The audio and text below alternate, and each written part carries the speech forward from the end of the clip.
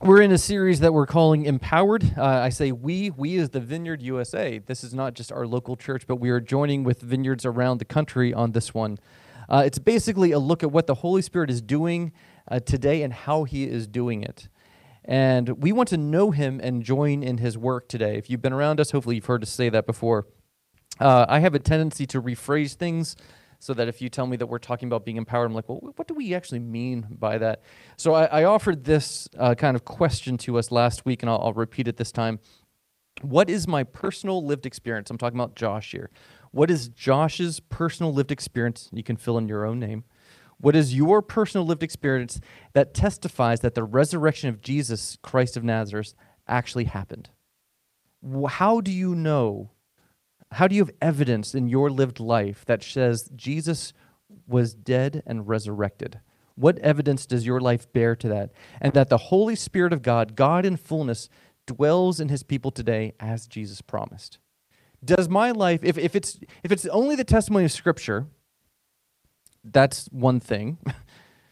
But if you have a lived experience that testifies to that, if there's something I can say, yeah, this agrees with the biblical account, they're singing in chorus. My lived experience and the eyewitness testimony of those people who saw that, we are in chorus together because this thing happened. And I can tell you that because of X, Y, and Z. These are the things that I know. This is how I know that Jesus of Nazareth was raised from the dead. We looked last week at how the Holy Spirit, how he reveals things. And this week we're going to talk about how the Holy Spirit heals. That's a pretty big deal. I mean, let's just cut to the chase. This is where you go from maybe having a church experience of the guy up front just talks, and then we go home, and you don't want to fall asleep during the sermon, which some of you have. That's okay. I notice. But we want to have a church experience, right, where things are actually different.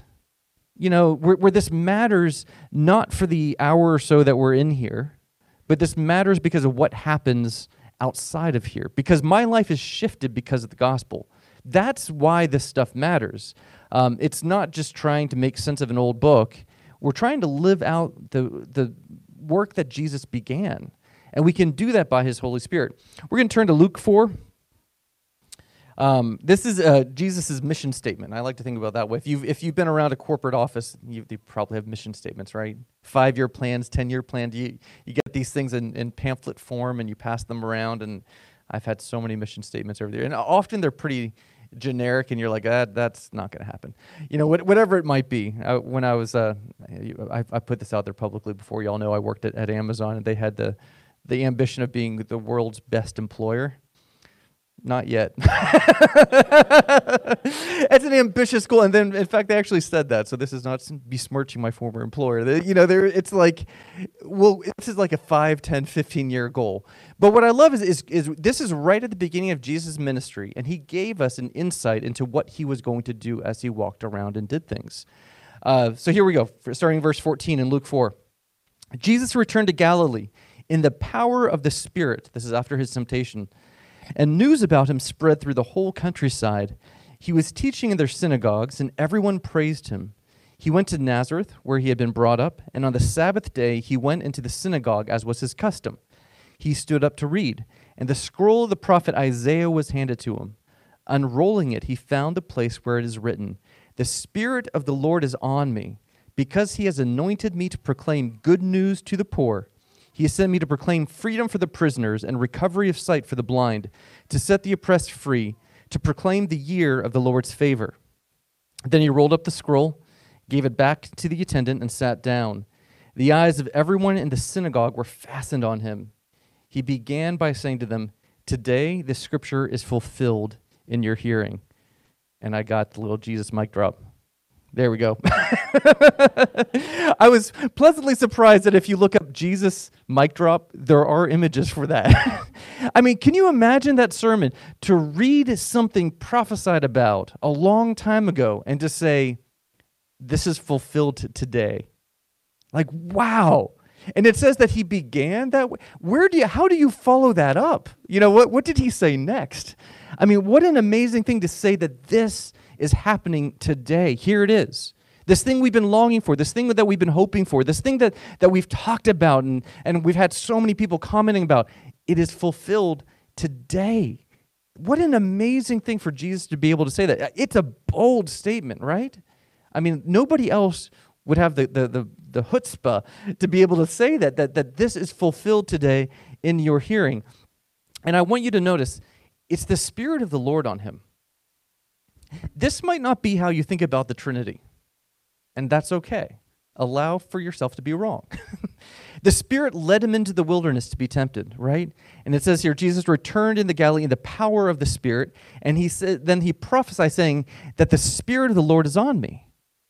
Now, how does this work? I mean, this is the whole age-old question. I think Karis and Ava both learned this lesson, that if they asked me deep theological questions at bedtime, their bedtime was postponed by at least 15, 20 minutes. So Karis would wait until we're getting like, and I remember the one night where Karis was like, "Hey, Dad, can you explain the Trinity to me?" And I'm like, is she testing me as a pastor or as a dad? I don't know what it is, but I feel like I'm going to lose this one. Because how do you do it? I told her about there's the three-leaf clover, which, no, actually they said that was heretical. So, okay, let's try another one. We got water in 3 states. No, okay, that doesn't. How do we explain the Trinity? How does this work? And I don't know that we can ever truly come up with a good definition of this, except to see the way that it's worked over time.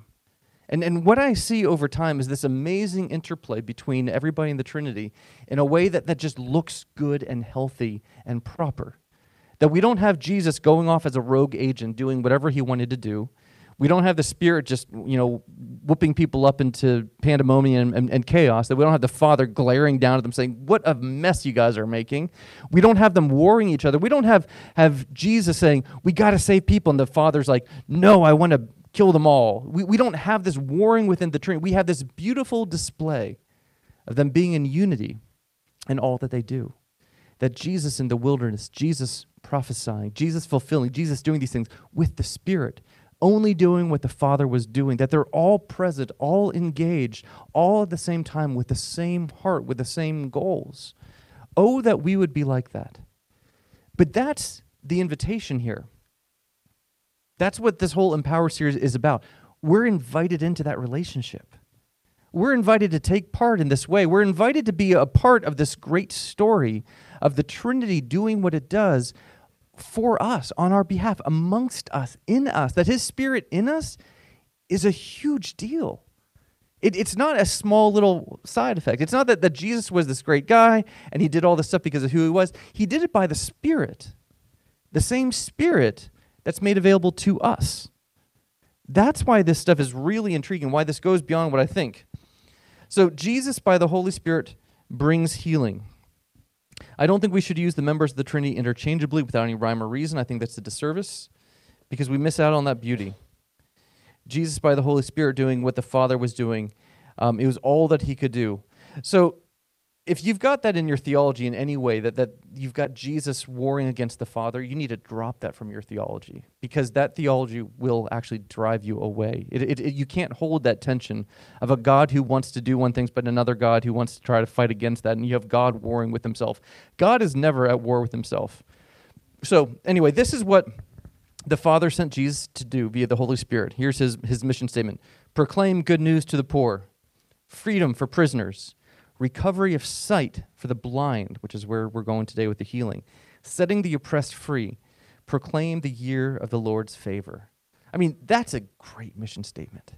And actually, I love that if you look back in Isaiah, that Jesus stopped this prophecy right before one point in it, and it's beautiful how he did it. So he says, proclaim the year of the Lord's favor, and the day of judgment is the next line. The day of judgment's not here yet. So when Jesus said, I'm doing this today, that's exactly right. This is what he's doing. We are in this age of the favor of the Lord. The ultimate judgment will come. I mean, like I was almost saying beforehand, right? That all the consequences for the lives that we've lived, the choices we've made, those will be laid bare. But we have this age of grace to work things out in fear and trembling. We have this wonderful place. When things are made right, we won't need to have the gift of healing anymore. It will be irrelevant, right? We won't need to have tongues, right? Because it'll be irrelevant. We will always worship. We will always marvel at the glory of the King. We will always, I think, explore the beauties of his creation. There's a lot that I think is coming in the age to come, but I don't want to get off on those tangents. All right, let's look at this one specifically. Let's look at healing specifically, because that's what we're talking about today. We're going to stay in Luke chapter 7. When Jesus had finished saying all of this to the people who were listening, he entered Capernaum. There, a centurion servant whom his master valued highly was sick and about to die. The centurion heard of Jesus and sent some elders of the Jews to him, asking him to come and heal his servant. When they came to Jesus, they pleaded earnestly with him. This man deserves to have you do this because he loves our nation and has built our synagogue. Why is this included? I mean, realize that they were an oppressed people, right? And this is kind of the army side of those oppressors for you coming and asking for help. You're in an interesting spot politically if you're listening to this one. So Jesus went with them. He was not far from the house when the centurion sent friends to say to him, Lord, don't trouble yourself, for I do not deserve to have you come under my roof. That's why I did not even consider myself worthy to come to you. But say the word, and my servant will be healed. For I myself am a man under authority, with soldiers under me. I tell this one, go, and he goes, and that one, come, and he comes. I say to my servant, do this, and he does it. When Jesus heard this, he was amazed at him, and turned to the crowd following him. He said, I tell you, I've not found such great faith even in Israel. Then the men who had been sent returned to the house and found the servant well. There's a lot going on here. You know, first, what's with this weird, almost passive-aggressive, get Jesus to come, then saying, nope, stay away? You know, like, come to my house. No, really, I don't want you to come under my roof right now. Was the house a mess? You know, was there something else going on the calendar? I was listening to Charles Montgomery preach on this scripture, and I loved this little tidbit that he pulled out. There was this great faith of the centurion, right, that amazed Jesus. Can you imagine being able to amaze Jesus? That's something that really tells us something that unusual is going on. I can see John, whenever we're all united, I can see John talking, yeah, I'm the disciple who, Jesus loved. Peter's like, I'm faster than you, and I know you put that in there, I'm faster than you, and I walked on water. Nobody else was to do that. And then you see the centurion. I amazed him with my faith. I mean, that's another mic drop kind of moment there. It's a crazy thing to see here, but what Charles pointed out in his sermon on this is the great faith was that he could ask God for what he wanted, but not necessarily the way that he wanted or expected it to happen. That's actually a really big point, and I want to make sure that you hear what I'm saying, right? He knew what he wanted. He wanted his servant to be healed. And we have normally a prescription for how we think that's going to happen. God, I want you to help me with this test. God, I want you to lead me to this. Lord, I need your healing. Lord, help me navigate this problem that I'm coming up here. Whatever our requests might be. And we often know what that's going to look like. I will get an A on my test, right? My healing will be complete, and I'll be able to move on with my life, whatever it may be. And so whenever we come to church, we often put these expectations on the people that are doing ministry, right? That whenever I come forward, you're going to, respect me. You're going to keep my personal distance there. You're going to ask me for permission. I'll put my hand on you. Then we'll pray these prayers and these few steps, and things are going to happen. Then you'll go sit down. There might be some tears. That happens, and things are great. We get these formulaic responses on how we expect things to happen here. The great faith of the centurion is that what Jesus had been doing was going to these people and healing them. And the centurion somehow knew that's not how this thing is working. He somehow almost recognized the Spirit of God, which is beyond all of this, which is, I don't want to say separate, but united with Jesus, but across distance. This was a healing Jesus did across distance. That's not how the incarnation works. We have something beyond the incarnation happening here by the Holy Spirit. This is a big story. And the centurion seemed to dial that in and to be like, okay, I don't need you to come to my house. I don't need it to work the way that everything else has been going, because I know who you are. I can recognize that there's something going on here that's beyond this. So there's another thing going on here. Is this teaching us quid pro quo? Don't we often teach against that? We don't earn our favor. We don't earn our healings. We don't earn the right for God to do things, right? But here we say that this guy helped us build the temple, so therefore you should. Doesn't grace teach us the exact opposite of that? So again, in Scripture, it's where we see this. When they came to Jesus, they pleaded earnestly with him, this man deserves to have you do this. This man deserves to have you do this because he loves our nation, has built our synagogue. Pro-Israel, and so it's a worthy thing here. So Jesus went with him. It says, so Jesus went with them. All right, what are we going to do with this? Do you know how grateful I am that bad theology isn't enough to remove us from experiencing God's goodness? You cannot convince me truly that Jesus healed this man because he built their synagogue. That's not why this happened. That's not it. But what I want you to hear is this. It puts us in the same room. Do you hear what I'm saying? There is value to saying yes to God along the way. There's value to living a good life. There's value to up-honoring whatever the Lord has called us to do. Being obedient brings us into a place where we can be in sync with what the Father is doing. If I'm always turning my back, if I'm always going to the left or the right, I'm not in the same room with him. What we see here is this was a man who knew how to be there. He knew where to look. He knew how to hear the words of God. He had somehow something in his soul recognizing that he was in the right place to say, that guy, that Jesus of Nazareth, I need his touch. I need him to come to my house. I need his healing. There's something that brought them together. Do you see what I'm saying? It's not because of the good works that he did that brought him into the same room. I love this passage, like I said, because Jesus was not physically there. This is Holy Spirit territory. And I think that often we think, I don't minister like that. You know, I don't lay my hands on people. That's weird. I don't do this or that or the other. Whatever those things are that we've put up these boundaries of things that we've learned. Okay, fine. That's not your ministry. But what is the Holy Spirit doing? I think that this is, again, why the first few weeks of this series are so important, that we understand with reverence and submission that the Holy Spirit is God, and he's God. He's God in fullness, that we can see that the Holy Spirit, when he's acting, when he's moving, all that God is at work.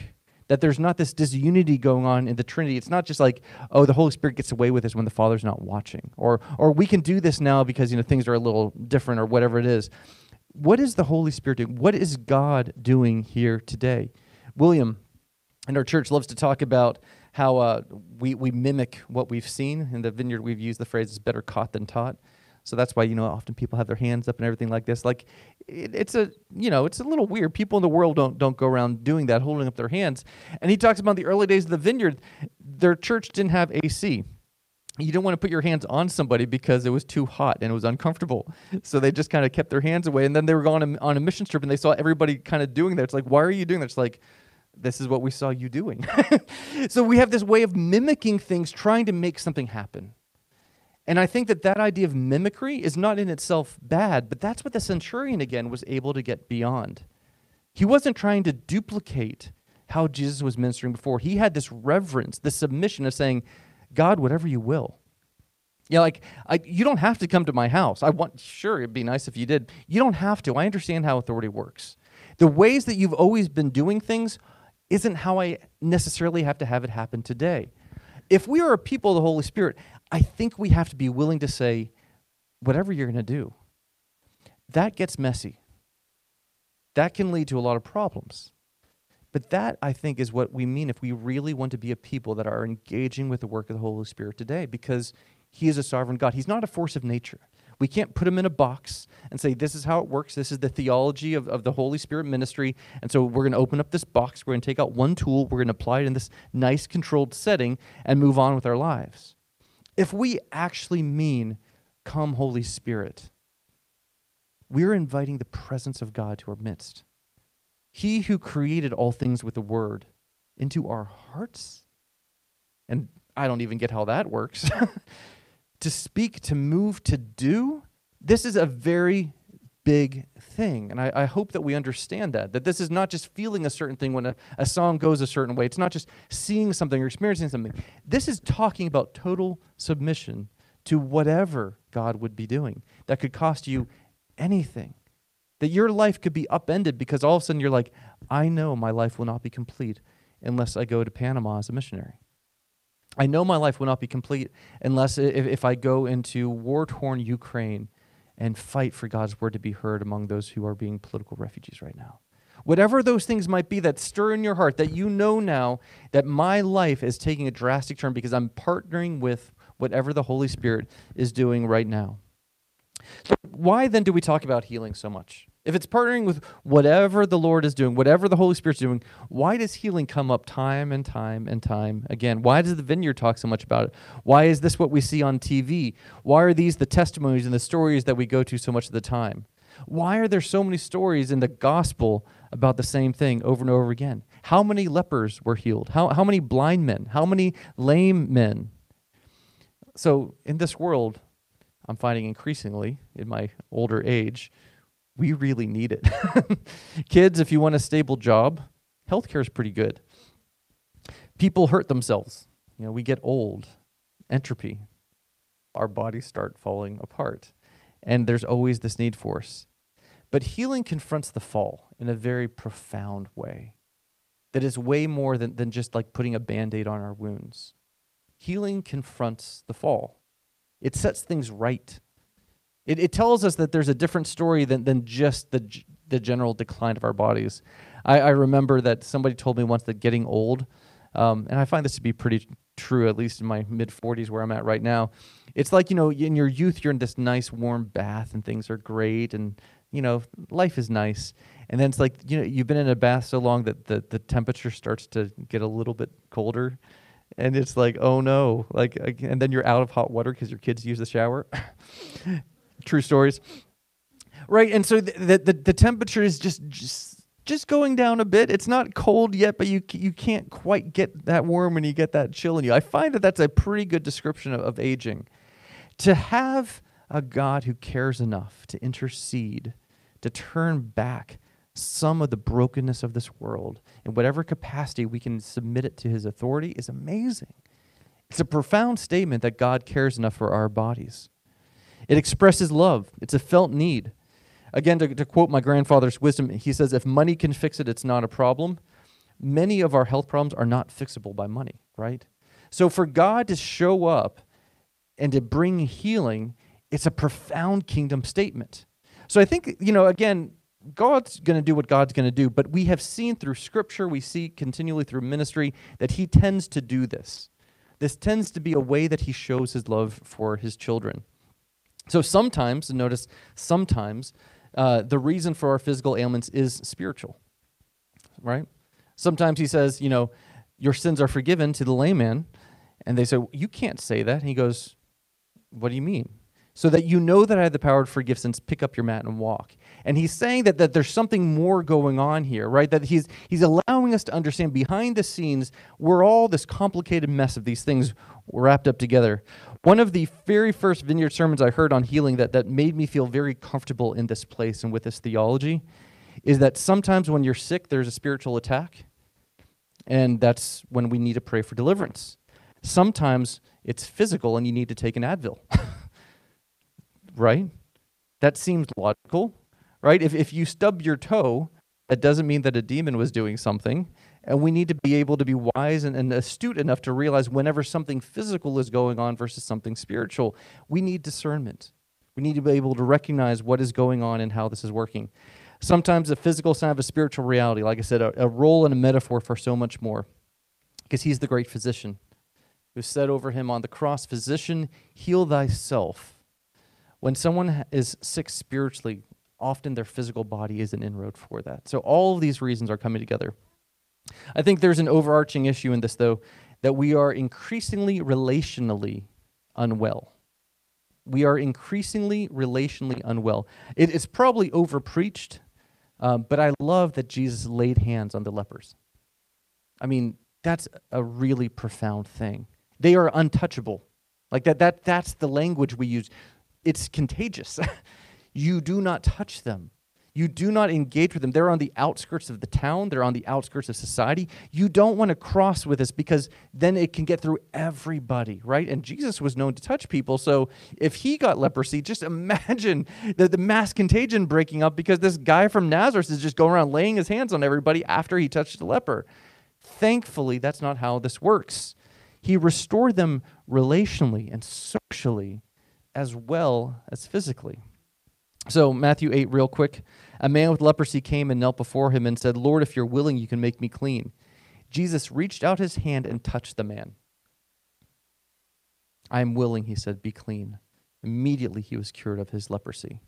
There's the woman who was bleeding. That was unclean. He set out the demoniac in chains living amongst pigs. That was unclean. He's restoring these people to where they should be in society. Healing was doing way more than just fixing their bodies. It was addressing a larger systemic problem that illness caused. Many of you might have shared a meal with me, and you might have noticed that at certain times I get up and excuse myself to the bathroom. It's not because I have to go to the bathroom always. I have a swallowing difficulty, and this has been going on for a long time, like 10, 15 years. It scares my kids because I'm kind of choking, and I try to swallow. The food doesn't quite go down. I can still breathe, but there's something weird going on, and I'll go and I'll have to really cough things up, and it's gross, and I don't want to subject people to that. But here's the thing. I'm afraid and I'm ashamed of it. I don't know why. Isn't this a funny thing that we do? That we're ashamed sometimes of what's physically wrong with us or what's mentally wrong with us? As if this is somehow painting the picture that I'm an inferior human because I have some medical problem that I'm dealing with right now. Right? And this is I know this feeling, I know this emotion. I don't know if I can explain why I feel that way because I'm in the bathroom by myself thinking if I did choke and die, nobody would know. If I was smart, I should stay where there are people and try to unlodge this. By the way, I'm going to the doctor on Tuesday to try to get this some looked at, so have hope. But, right, we have this shame sometimes with our physical bodies. We have this shame sometimes with our mental issues when we need healing for that as well. Logically, I understand there's nothing shameful, but we have this feeling of being burdensome or annoying or just too broken, and we don't want that to be in the public eye. I want to share some personal stories about healing because, this is often, I feel like, a bad look for the church, where we're like boasting of our stories, like, listen to what God did. The Vineyard's really good, I think, about sharing our stories of success and failure. One of the things that we have a theology for is a theology for success and failure. We understand that when we pray, it doesn't always happen. That is not necessarily because of a lack of faith. It's not necessarily because you're inferior to this. It's not necessarily because all these things are going. It's because we're in this age in between. There's a kingdom coming. We understand that we have now partial access to things that one day will be revealed in full. That's scriptural. So though we ask for these things, though we long for these things, though we have the testimony that these things happen, we know it's not going to happen perfectly right every single time that we do it, sometimes for no fault of our own, sometimes for a fault of our own. But really, we have this theology of success and failure. So one of the things the Vineyard does really well is it shares these stories where we prayed and nothing happened. There's actually a video that we're not going to show in here right now, but it's a video of the Vineyard lab praying for healing. And so this is something you can find online. Like Columbus, I think, was the one doing this. And they film the people praying, and then they say, how are you doing? It's like, still sick. Nothing changed. This is one of the reasons I love the Vineyard, right? Because we tell true stories. And we know that we don't have control for this. I don't think God shows up well on camera. I just don't. Sorry for anybody watching this online. That's not been my testimony. That's not been the way I've experienced it. People have testimonies, great. My personal testimony is it doesn't always work that way. So anyway, some stories. The first time I experienced somebody with healing, this was in Panama, which I mentioned already. I was on a missions trip. I was a teenager, 13 years old. And there was a woman who must have been probably in her late 70s or 80s who came up talking to me in Spanish, of which I could not understand. And we had a translator who said she has cancer in her throat. Would you please pray for her? And so there was a girl and I. We were doing ministry in that way, and she put her hand on the woman's throat. I put my hand on top of her, and we prayed. I felt absolutely nothing. The woman started sobbing, and the girl said, "Did you feel that?" I said, "Feel what?" And she said, the tumor disappeared underneath my hand. Like, wow, why was my hand on top of her hand? That would have been nice to feel. Whatever happened there, I don't know. That was my first glimpse at this. I love a story, too, of Karis. Karis was learning about this. Poor Karis was in the Vineyard Church from an early age, so she has nothing else that she knows except the Vineyard way of doing things. So as a probably 6-year-old girl, there was a kid at our pool who got hurt. Do you remember this one? Exactly. And she thought, just very matter of factly, well, why don't we pray for her? And she didn't know the kid, walked right up and just said, can I pray for you? And the kid was like, okay. And cares and boldness prayed. And the girl said, I feel better now, and moved on. These profound little simple things that happen that are naturally super. It's just this way of living life, I find. We were doing a small group in church, and this guy came in with his hand in a cast, kind of like what Ava has right now, one of those removable ones. And we were preaching in small group about healing. And I was talking about how, my stories aren't 100%, all sorts of stuff. And the guy says, well, I have faith that I think the Lord's healed me right now. Rips off his cast and starts doing push-ups. And me, being the great, source of faith, I'm going like, go, stop! And he does about 20 push-ups, which is also impressive to me because, don't know if I could do 20 right now. And that's it. What's going on here? Now, here's a lot of these things are things I prayed for other people, but I want to share this one. I was going with a man who would eventually become an elder in the church to see the first Ant-Man movie. So that dates this. And I had been preaching about healing in our church for a while, and he wanted to see the movie without me complaining about the pain in my neck. You get older, and sometimes things just lock up, and I could not turn my head at all. And so this man who, I got to tell you, had no faith, who was not getting on, and the atmosphere of praying, like when you spiritualize yourself, and you're like, okay, we're going to pray now, and you kind of get yourself steady. I don't know why you got to take the feet, like, okay, we're going to do this now. But we do that. And he just, I believe, completely jokingly, just put his hand on my neck and said, you know what? Be healed. Just like that. Everything made right in my neck. And I was like, that was not biblically accurate how you did that. That's not culturally how we do things. And it was amazingly effective. I mean, it was one of those things where he just pronounced it and it happened, and I'm the recipient of that one. I'm so grateful for that too, because it's not huge, right?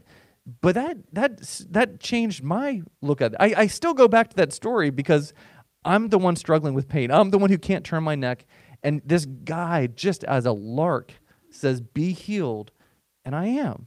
I mean, what kind of a kingdom are we in where this is the stuff that works? There was a couple who came to the church where I was at before here, and they were an unmarried, unwed couple. They were not believers. But they had heard about the vineyard, and they knew that we prayed for healing. And they were pregnant, and the baby was diagnosed with hydrocephalus. I don't know how you say it. It's where the baby essentially has no skull, and there's liquid and everything that's kind of there. The prognosis was not good. And they didn't want to come to church, but they wanted to meet for healing. They wanted us to pray for the healing because the doctors told them that they had until a few weeks in to make a decision on how this was going to go, and the mother's life was going to be at stake. These are those worst case scenarios that you hear about.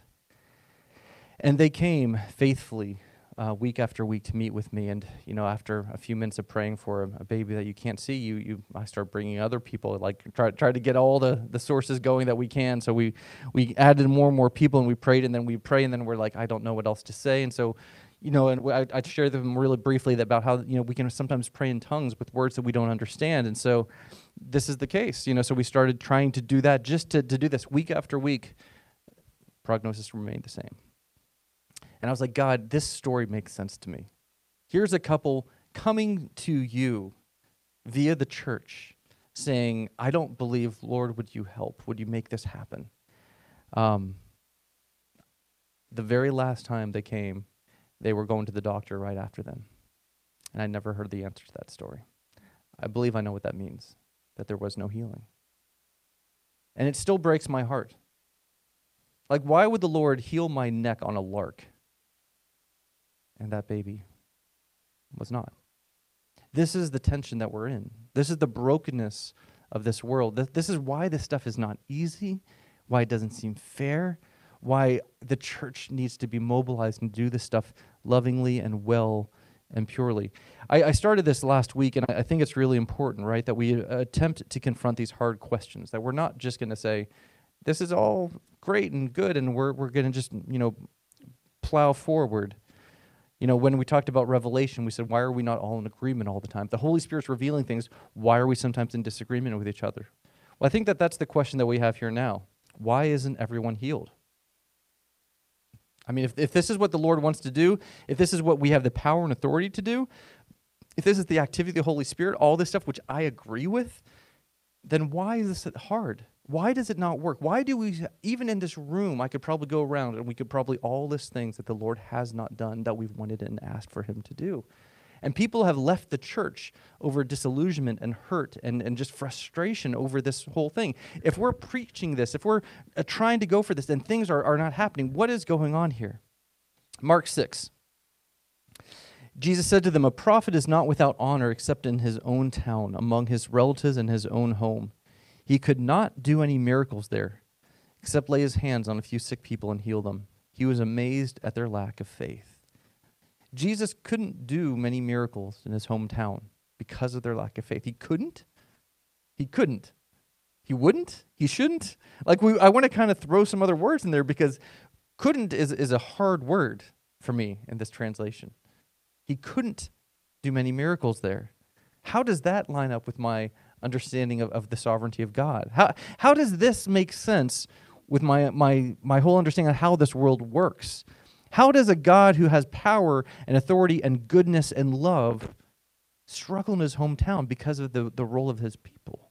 Like, how does this make any sense whatsoever? Was it not what the Father was doing for them? Some teachings I've heard in the Vineyard over the years is that God is always healing. I don't know how I feel about that. I mean, just to be frank, right? I mean, that we have these honest accountings of things.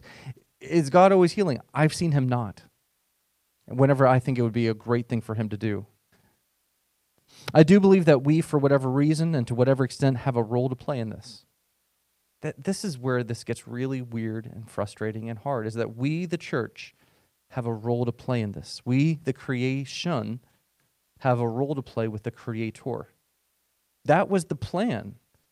I mean, if you go back again to creation of all these things, like he put us in the garden to tend to it, to take care of it, to use our hands, our feet, our voices to name, to bring order, to weed, to toil, to set things up right, to maintain them, to do that good work naturally supernatural as we do this stuff. We are participants in the activity of the kingdom of God advancing, not simply witnesses. And it brings me back to the question I have for this series. It's not guilt-inducing, it's not shame-inducing, but you're not healed because you don't have enough faith causes people to panic, to shut down, to go against doctors' advice, to prove their own faith. And this is all a misapplication of this teaching. One of the best nuggets of wisdom dropped on me about this over the years is that all healings are temporary. All healings are temporary. If you think about that, you know that's true. All healings are temporary. Lazarus' healing was temporary. He died again. I mean, all of these things that we have in this world are only going to work for some period of time, right? And this is just the reality of a broken world. This is it. So I think when we elevate healing to this level, to this extent, we're actually missing out on some of the goodness of God moving throughout all of this. Chris and I were talking about this briefly on Thursday, that there's so much hype and manipulation around healing ministry. So much. In an unhealthy way. There's so much hype and manipulation around healing ministry. False testimony is false. It's a lie. That's a sin. Don't do it. When we're not healed yet, we need to be honest. And may we remain in a posture of understanding the goodness of God even in the disappointments that we might suffer in this world. Even as we're saying, it hasn't happened yet, but Lord, I'm going to remain in a place of hoping and longing for you. In my early days, I would probably call any healing that faded the result of maybe adrenaline or emotionalism, therefore, at work, right? Somebody would say, oh, I feel better, I can do it, and then, 10 minutes later, then it hurts again. And, I don't want to say that out loud because then I'm going to wreck somebody's faith. And then we live in this weird dimension of not having the full story, and the church might be celebrating this where I'm actually struggling with this. And I don't want to say that too loudly because then, oh no, now I'm responsible for this maybe false testimony. How does this work? I think one of the things that I'm truly grateful for in this world is any reprieve of brokenness that I can find. I think we're so quick to jump to this diagnosis of healing or no healing. And I think that there's often grace to be found in the moment in the presence of God. I know it sounds like a non-answer. Maybe it is a non-answer because this is a hard question. But I think that we are in such a frenzy to make our testimony strong, to compete with the other stories, to try to make our testimony the best, the strongest, to showcase the glory of God, that we're putting ourselves in the position where we should be putting the Holy Spirit. We're making this about this story. We're making this about us. We're making it about my lived experience, when the invitation, I think, is instead to come to the table. Take part in whatever the Lord's doing with a humble submission. To say, I know what the picture of healing is. I know what I'm longing for. I know what we're talking about. I know what we can see. And until we get that, I'm going to remain at this table. I'm going to remain in a posture of pressing in for it. That's hard work. That's hard work. But it's honest work. It's the work that the church has been in from the time that Jesus ascended until he comes again. This time of longing and having in part but not in full. I want to add this. When we planted, we began looking at one of the callings. We had kind of two distinct things that the Lord called us to plant this unique church out. And one was to bless marriages. And the second one was to really kind of press into healing for mental illnesses, specifically depression and anxiety and things like that. And we didn't know what form that would take. I still think we don't know exactly what form that's going to take, but we believe that this is something that the Lord is doing uniquely in our church that we need to learn more about. And so anytime that we come across somebody who's doing healing ministry and all this sort of stuff, we ask them, are you seeing any fruit in this? You know what's amazing? Nobody is. And it's surprising. Like, you lay hands on somebody, and you can see, like, my neck being healed. Whatever these things might be, the cancerous tumors disappearing.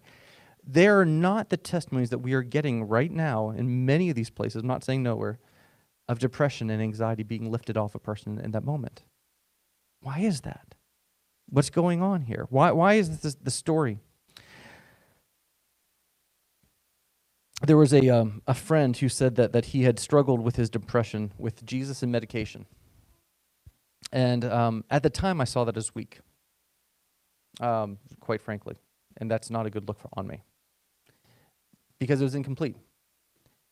And I felt this kind of like lowered bar of like, oh, that's such a disappointing thing. He did not see it that way. And I realized over the time, especially as I got to talk to him, that there was actually real wisdom in navigating life with this naturally supernatural view. The problem is when we let go, I think. When we stop asking, when we stop pressing, when we accept the brokenness of this world kind of as the standard. And I think that this is, again, that hard spot of being in the radical middle, this place of asking for more, understanding what good looks like, and not stopping until we get there. How do we keep that passion? How do we keep that zeal? How do we keep that drive at the same time recognizing that this world is a broken place? Well, welcome to ministry. Welcome to figuring this stuff out in context. Not saying you're either in this camp or that camp, but saying we're going to work this out together. We're going to move to ministry.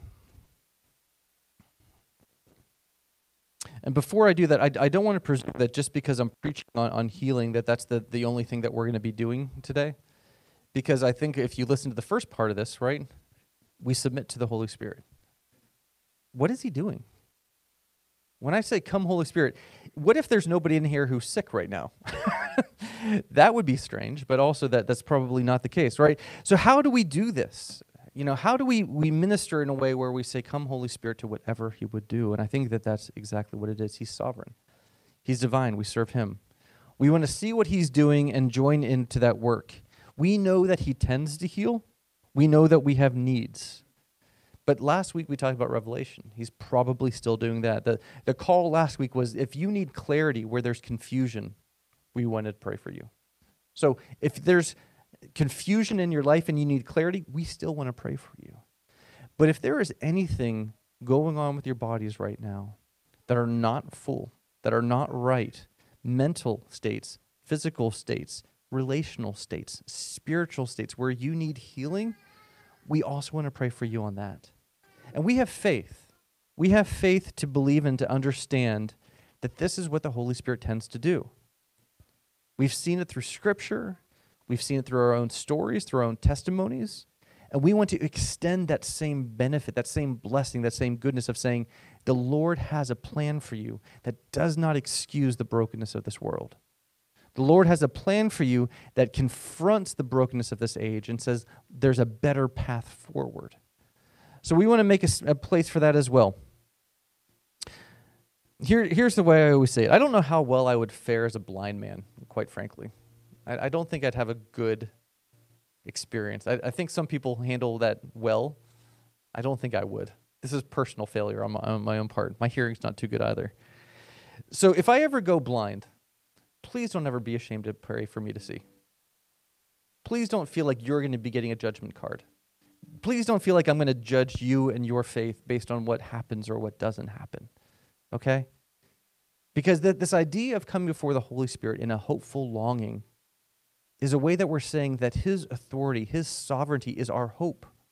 His good plans, His goodness is the reality we want to experience.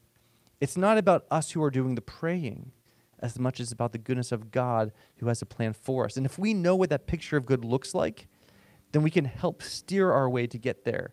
And that, I think, is the role of the church.